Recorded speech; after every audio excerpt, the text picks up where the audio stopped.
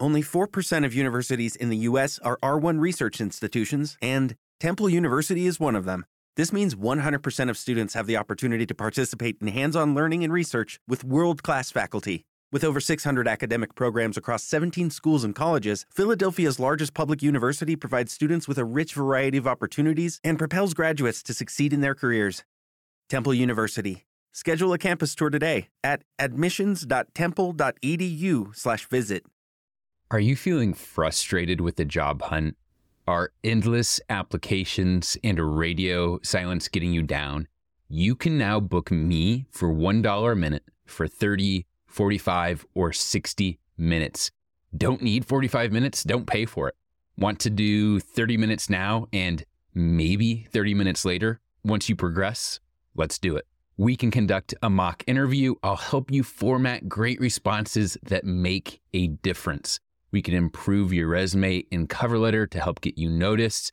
I'm here to consult with you if you're in a unique situation and want input from someone that has seen it all and can help you succeed like I have so many others. It's super simple. Just go to jobinterviewexperience.com and click the $1 a minute coaching button at the very top of the page. Select the amount of time you want to meet, and then you can look through my availability without having to pay. Check out my availability, pick a time, and pay $1 a minute for 100% of my attention.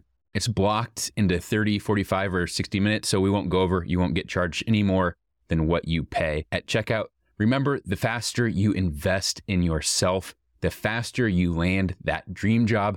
Go to jobinterviewexperience.com or follow the link in this episode's description. I'm excited to meet and help you take control of your career today. Arthur Gopak returns.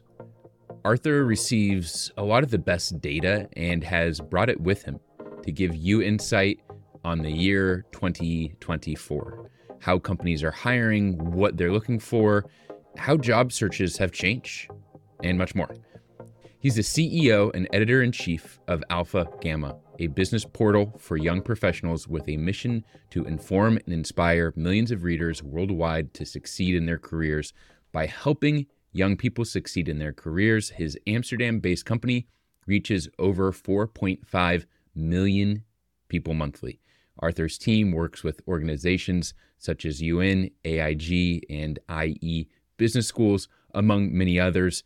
Arthur, welcome back to the Job Interview Experience. Thanks, Matthew, for having me. It's a pleasure to be back. How do you think the rise of remote work, hybrid models, and I'm seeing a lot of return to office policies come up, how are those impacting job opportunities and candidate expectations?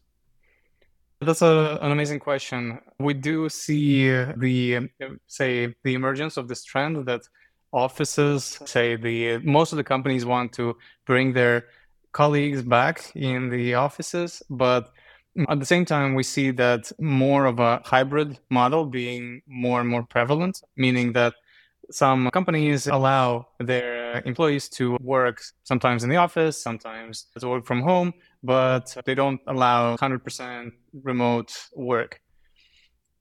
My personal take on this is that it really depends on the industry and it really depends on the, type of activities. I can imagine that, if we're talking about factories, right, there's very little you can do. You can't allow the employees to be fully remote. But then if we're talking about any other industries, especially the ones that deal with software, the ones that are dealing with perhaps service type of businesses, I can imagine that as long as there is a technology component involved, it's possible to work remotely. I see that companies, they want to have more employees back in the office because they saw the drop in productivity during the COVID times, and they want to kind of improve the morale, the productivity by bringing most of the team back.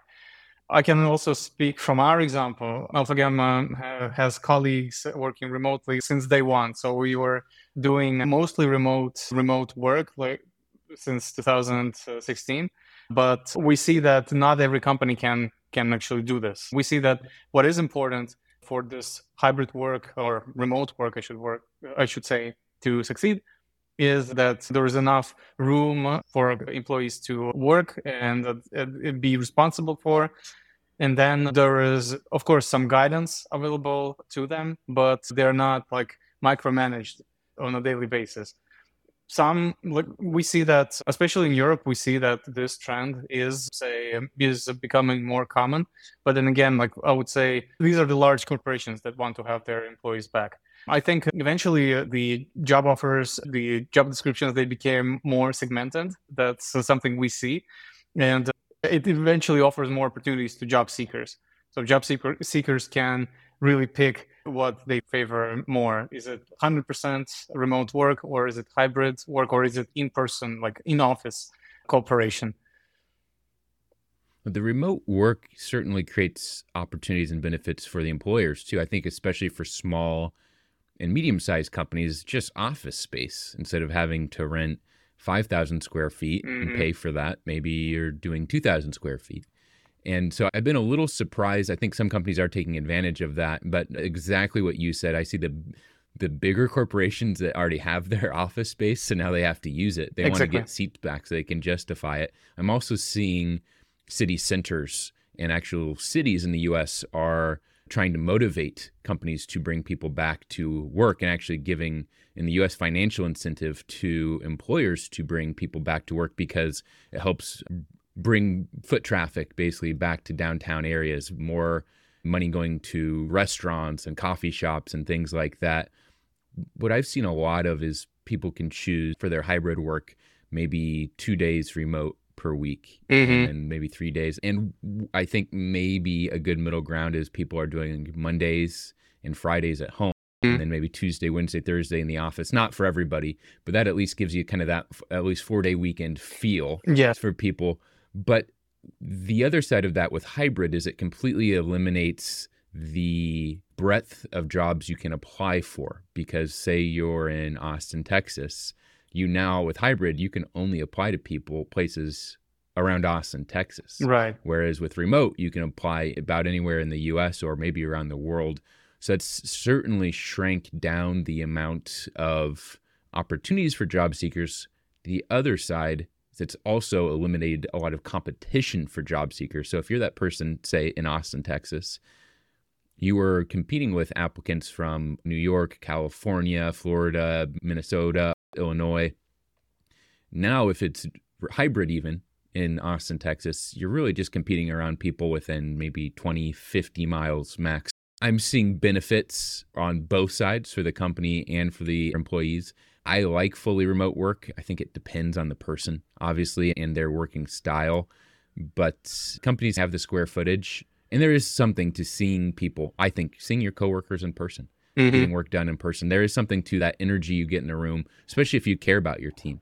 So I'm interested to see how it continually evolves as artificial intelligence is increasingly becoming involved in hiring. How do you think that's affecting human interaction?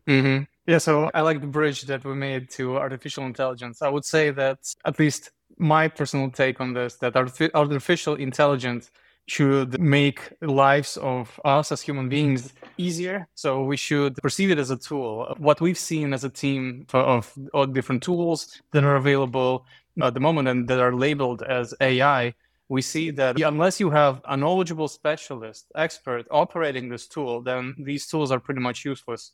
So yes, they might evolve over time. They might become more user-friendly. I mean, there's even this term called prompt engineering. And there are even debates, even if you should invest too much time into learning the skill, or you should just wait for the generative AI tools to evolve. I think that, I mean, to me, when it comes down to special discussions like that AI is going to replace humans, it kind of makes me laugh. I mean, what happened to self-driving cars?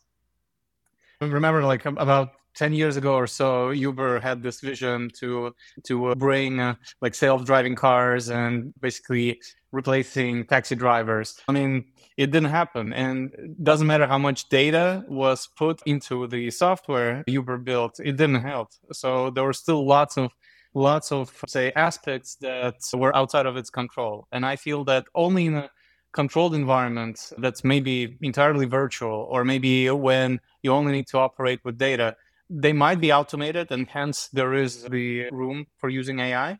What I'm seeing is that, again, like this niche use of AI tools is not going to replace like proper human interaction. When it comes down to applying for jobs and maybe even interviewing candidates, we see that these tools are being used in some corporations when a person submits the interview, and then the AI tools try to predict the personality or determine the personality and eventually predict the behavior of this candidate in real work environment. But then again, eventually a human being can interfere and review the performance like personally.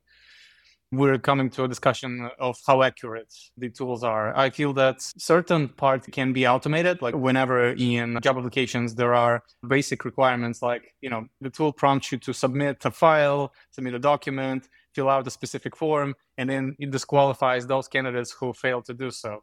Okay, this is something that can be automated, but then the rest, to really read resumes that made through the cut, I think that it should still be done by human beings.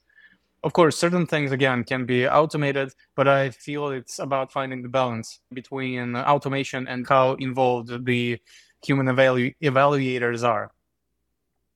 Yeah, you use that word balance, and for most things in life, there's always a sacrifice one way or the other. Right. Say you use only humans for everything, probably the big sacrifice is time, right? If you're receiving hundreds and hundreds of applications, your recruiters might just have to only read resumes and not have time to actually interview them. Correct, yeah. The other side of that, using AI, you lose a lot of that instinct. AI doesn't quite have the instinct or real life experience to say, hey, I've seen someone with qualifications like this before, the direction they're going. And I think even though it doesn't make perfect sense as far as a formula, they might be a really good fit here. And so those are just two examples, but I think there is going to probably always be a sacrifice one way or the other. And the use of these AI tools, I think, is yet to be proven. But I think the big thing now is just as a time saver, basically, for corporations.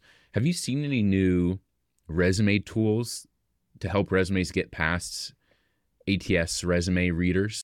I definitely know that they exist. We don't apply them and we don't use them at Alpha Gamma. We know that some of the large corporations, they use them in their recruitment processes, especially the ones that are looking for entry-level positions, because it's basically a giant conveyor. And there they have to process thousands and thousands of applications.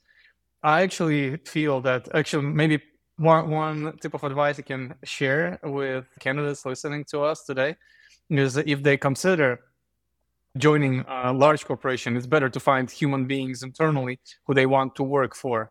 Because I can even tell when I was a student and I attended all those job fairs, and whenever a recruiter told me, that I should just go to their career page and just to fill out the form and wait for a response, I knew that it's basically a way for the recruiter to brush me off.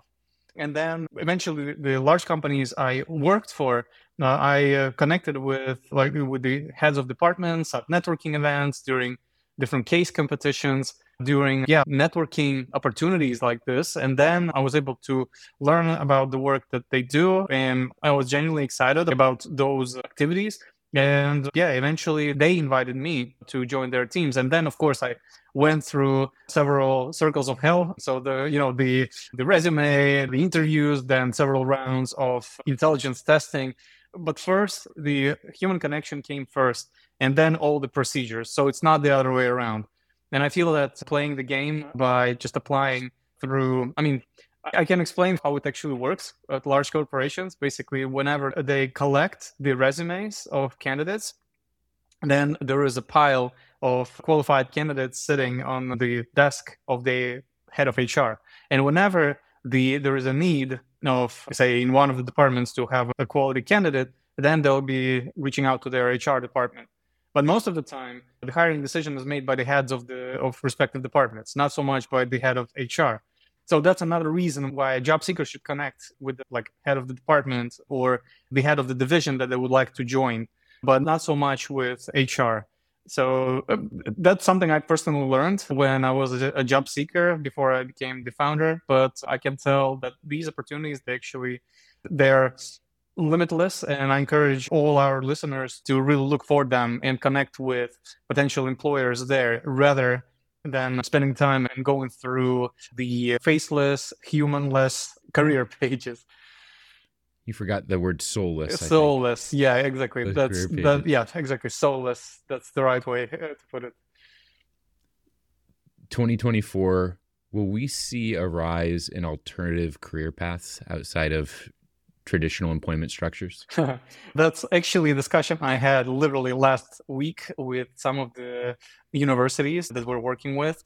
And there's actually a survey that was conducted by the members of academia and also the heads of HR in different parts of the world.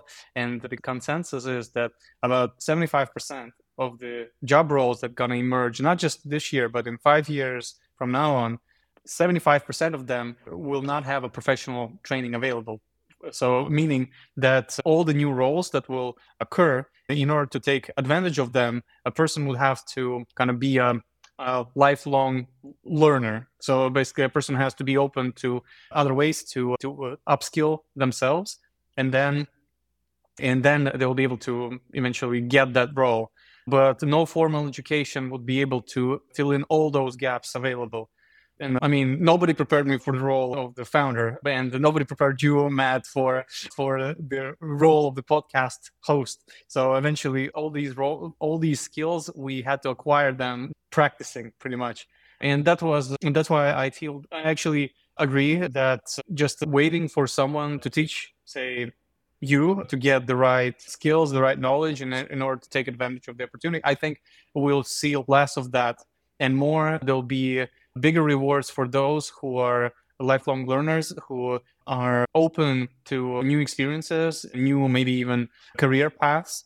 Of course, I'm not saying it's going to happen to all roles. I mean, if I'm talking to a doctor, I would prefer that doctor to have a formal degree. Or if I'm talking to a lawyer, I would rather have a professional who's certified. But in most cases, like if we're talking about, degrees related to entrepreneurship, sociology, those that deal perhaps with understanding humans, working with humans, I feel that all of that can be self-taught. If you need to hire, you need Indeed. Indeed is your matching and hiring platform with over 350 million global monthly visitors according to Indeed data, and a matching engine that helps you find quality candidates fast. And Indeed doesn't just help you hire faster. 93% of employers agree Indeed delivers the highest quality matches compared to other job sites, according to a recent Indeed survey. With Indeed, everything hiring is all in one place, and it makes it so easy. Leveraging over 140 million qualifications and preferences each day, Indeed's matching engine is constantly learning from your preferences. The more you use Indeed, the better it gets. Join the more than 3.5 million businesses worldwide that use Indeed to hire great talent fast. And listeners of this show will get a $75 sponsored job credit to get your jobs more visibility at Indeed.com/podcast. Just go to Indeed.com/podcast right now and support our show by saying you heard about Indeed on this podcast. Terms and conditions apply. Indeed.com/podcast. Need to hire?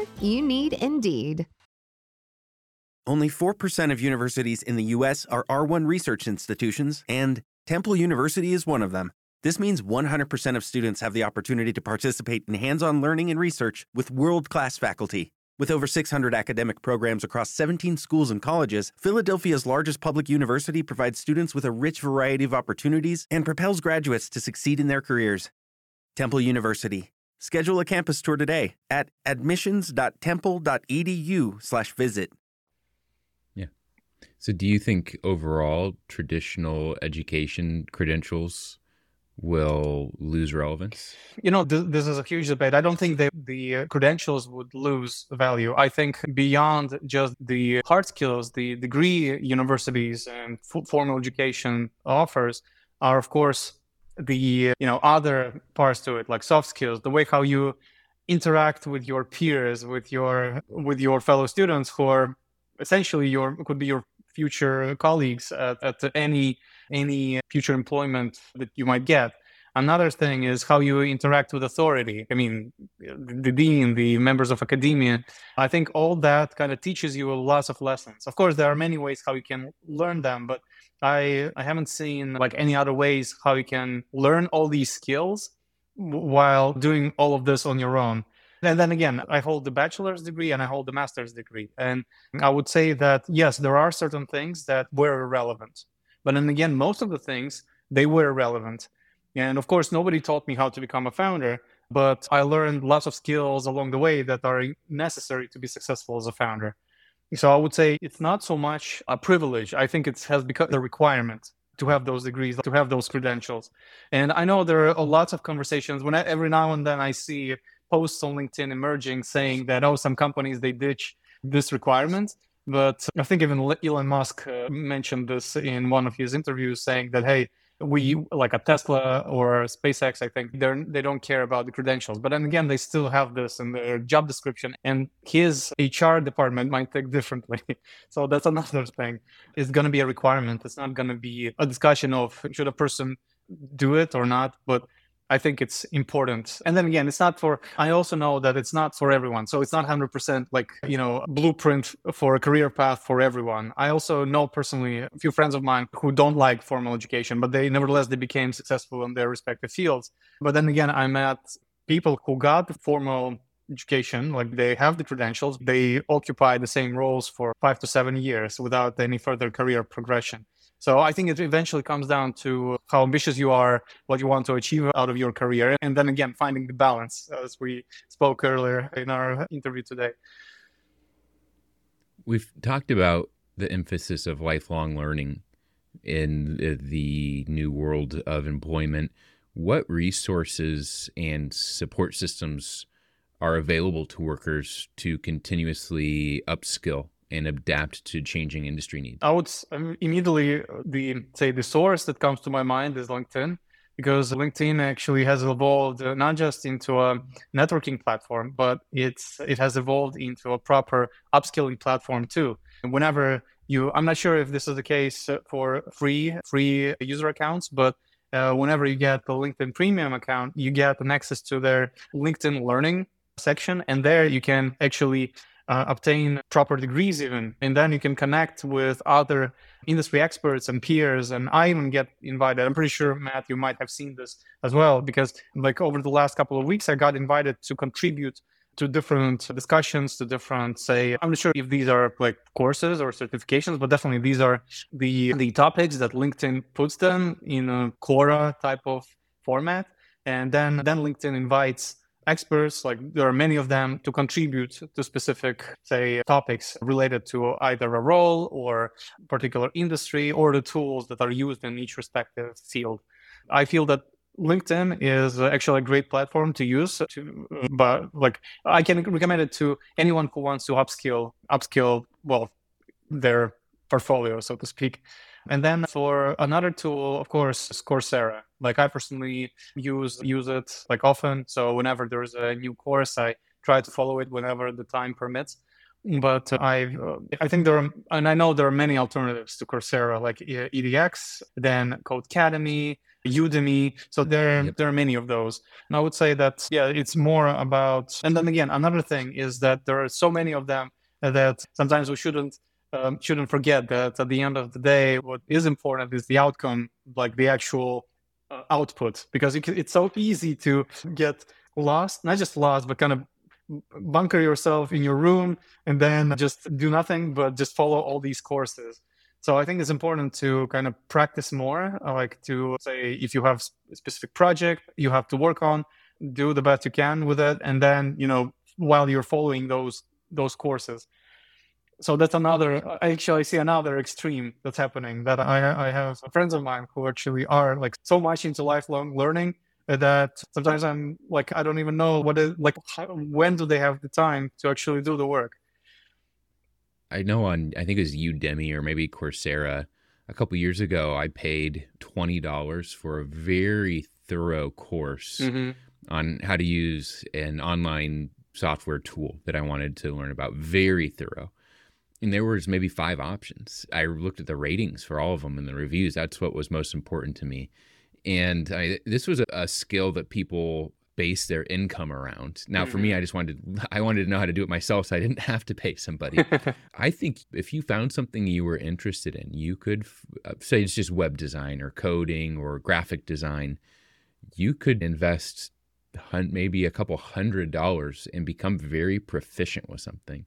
The other side of that is if you already have a job and you want to stick with that career path, like we talked about upskilling, like you can make yourself dangerously good at something, like way better than your coworkers, maybe even way better than your company needs, or maybe you help guide your company with these new skills. Say, hey, we're using this tool over here 10% of the time. I just gained some skills where I think we can use it 20% of the time, but get 90% more revenue out of it. Mm-hmm. So those are ways to make yourself not just marketable for the next job as an applicant, but even within your own job. And I think when you start investing in yourself like that, it can make your employer a little nervous in a good way. Wow, this person's becoming really valuable. They're thinking about themselves, so maybe we need to think about a raise or a promotion. Mm-hmm. I signed up for a dance class on Udemy or Coursera, whichever one it was, maybe a year ago. There's just so much you can learn. This is kind of a recurring theme when Arthur and I speak and on the show. That's a way to make yourself attractive and also look into the future and see what skills do I need today? And then also, what can I look into that will be relevant 6 months from now or a year from now? Mm-hmm. For listeners that hear us talk about this, just think about that pattern. And like I said, with that course I took, I really do think it was like $20. And it was by an industry expert in this one specific area. So think about that. And it's not, in some things, if you want a Salesforce coding certification, that can be hundreds or maybe a couple $1,000s. A lot of times employers will reimburse these things. Mm-hmm. But for a lot of this, it's become so micro-segmented, and the teachers, the instructors are doing this from home. Mm-hmm. And so their cost is low. They don't have to charge as much, and you can gain just as much. Just something to think about. Overall for 2024, what are you and your team thinking about and seeing? Maybe a couple patterns you've recognized in the job market. Of course, there are some patterns that are timeless. So, of course, those individuals who invest in themselves, who make themselves visible, so basically their personal brand is on point, they'll get the most opportunities. And I mean, it eventually goes without saying that companies, whenever they're looking for the right candidate to join their team, they're looking at their personal networks first before they actually place a job ad. So I think there was this study conducted, and I know it was conducted at different intervals, that about 70% of all the vacancies out there, they're never advertised. So they basically, what we see online, even on LinkedIn, is about 30% of all the vacancies out there. So it means that companies struggle with getting the right talent, the right candidates.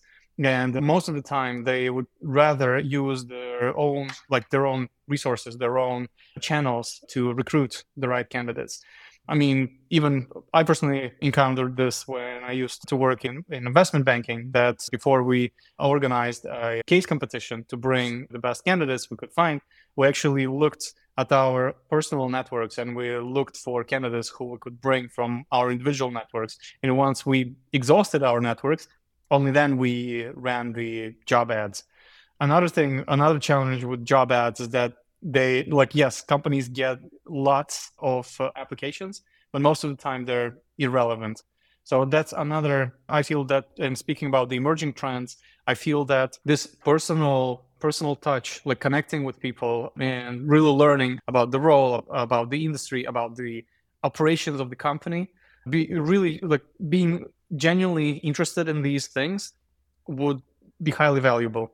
I think that in the era of data economy and automation, human interaction will become more and more valuable. And this is what I'm seeing happening, and this is what I think is going to be the trend, not just for this year, but for the next 5 years at least. So being visible, upskilling, and interacting with the right, experts in the field, I think these would be the top 3 trends I would identify. I think we have a pretty good outlook for 2024, 2025. What are you and your team excited about at Alpha Gamma and Opportunity Feed this year? We're definitely seeing a surge in new campaigns. So more and more organizations, they're seeking to get talented individuals. And what we also see that there is hunger for curious, open-minded, traveled, lingual, multi-skilled individuals. And they see that doing this like in conventional ways, like through job ads, it's not working. Yes, companies still do it, but it's becoming less effective. We also see that actually more opportunities emerge by just, I know there is this quote, you have to just show up, right? So about 90% of success is about showing up. The way we interpret this is that if you just become visible, if you make it known even to your network what you're up to, and if you share the insights, the trends with your network, then eventually new opportunities would emerge, even opportunities that you wouldn't think are even possible. So I think it's important to be open to really show your work to the world, share what you think with the rest of the world, and then be open to that feedback that you're going to get. As far as Alpha Gamma and Opportunity Feed go, what type of listeners should go to Alpha Gamma and what type of listeners should download Opportunity Feed? I would say that so those who listen to us, those who are at their early stages of their career, they might enjoy our mobile app, at least for now, first, because we have lots of career opportunities and personal development opportunities for those who are about to, for instance, choose the right career path, or maybe if you are thinking of switching the career paths, the mobile app will be a better fit for you. And also, regardless of your background, say if you are either interested in economics or if you're interested in, say, healthcare, human design, motive engineering, doesn't matter. You'll find the right opportunity in the app. Alpha Gamma is more for those who are interested in entrepreneurship, investing, and actually accelerating their careers.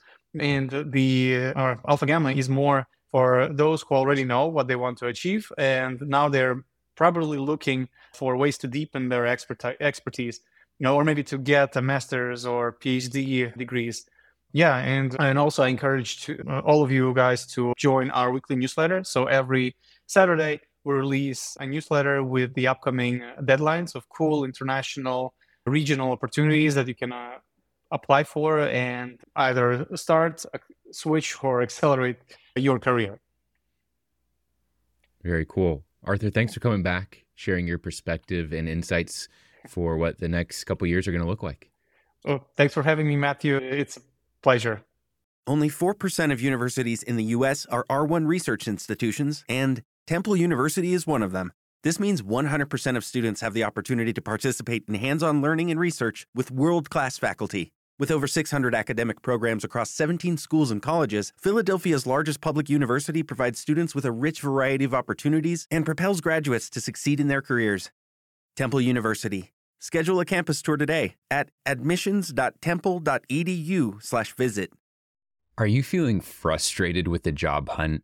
Are endless applications and radio silence getting you down? You can now book me for $1 a minute for 30, 45, or 60 minutes. Don't need 45 minutes? Don't pay for it. Want to do 30 minutes now and maybe 30 minutes later? Once you progress, let's do it. We can conduct a mock interview. I'll help you format great responses that make a difference. We can improve your resume and cover letter to help get you noticed. I'm here to consult with you. If you're in a unique situation and want input from someone that has seen it all and can help you succeed like I have so many others, it's super simple. You just go to jobinterviewexperience.com and click the $1 a minute coaching button at the very top of the page. Select the amount of time you want to meet, and then you can look through my availability without having to pay. Check out my availability, pick a time, and pay $1 a minute for 100% of my attention. It's blocked into 30, 45, or 60 minutes, so we won't go over. You won't get charged any more than what you pay at checkout. Remember, the faster you invest in yourself, the faster you land that dream job. Go to jobinterviewexperience.com or follow the link in this episode's description. I'm excited to meet and help you take control of your career today.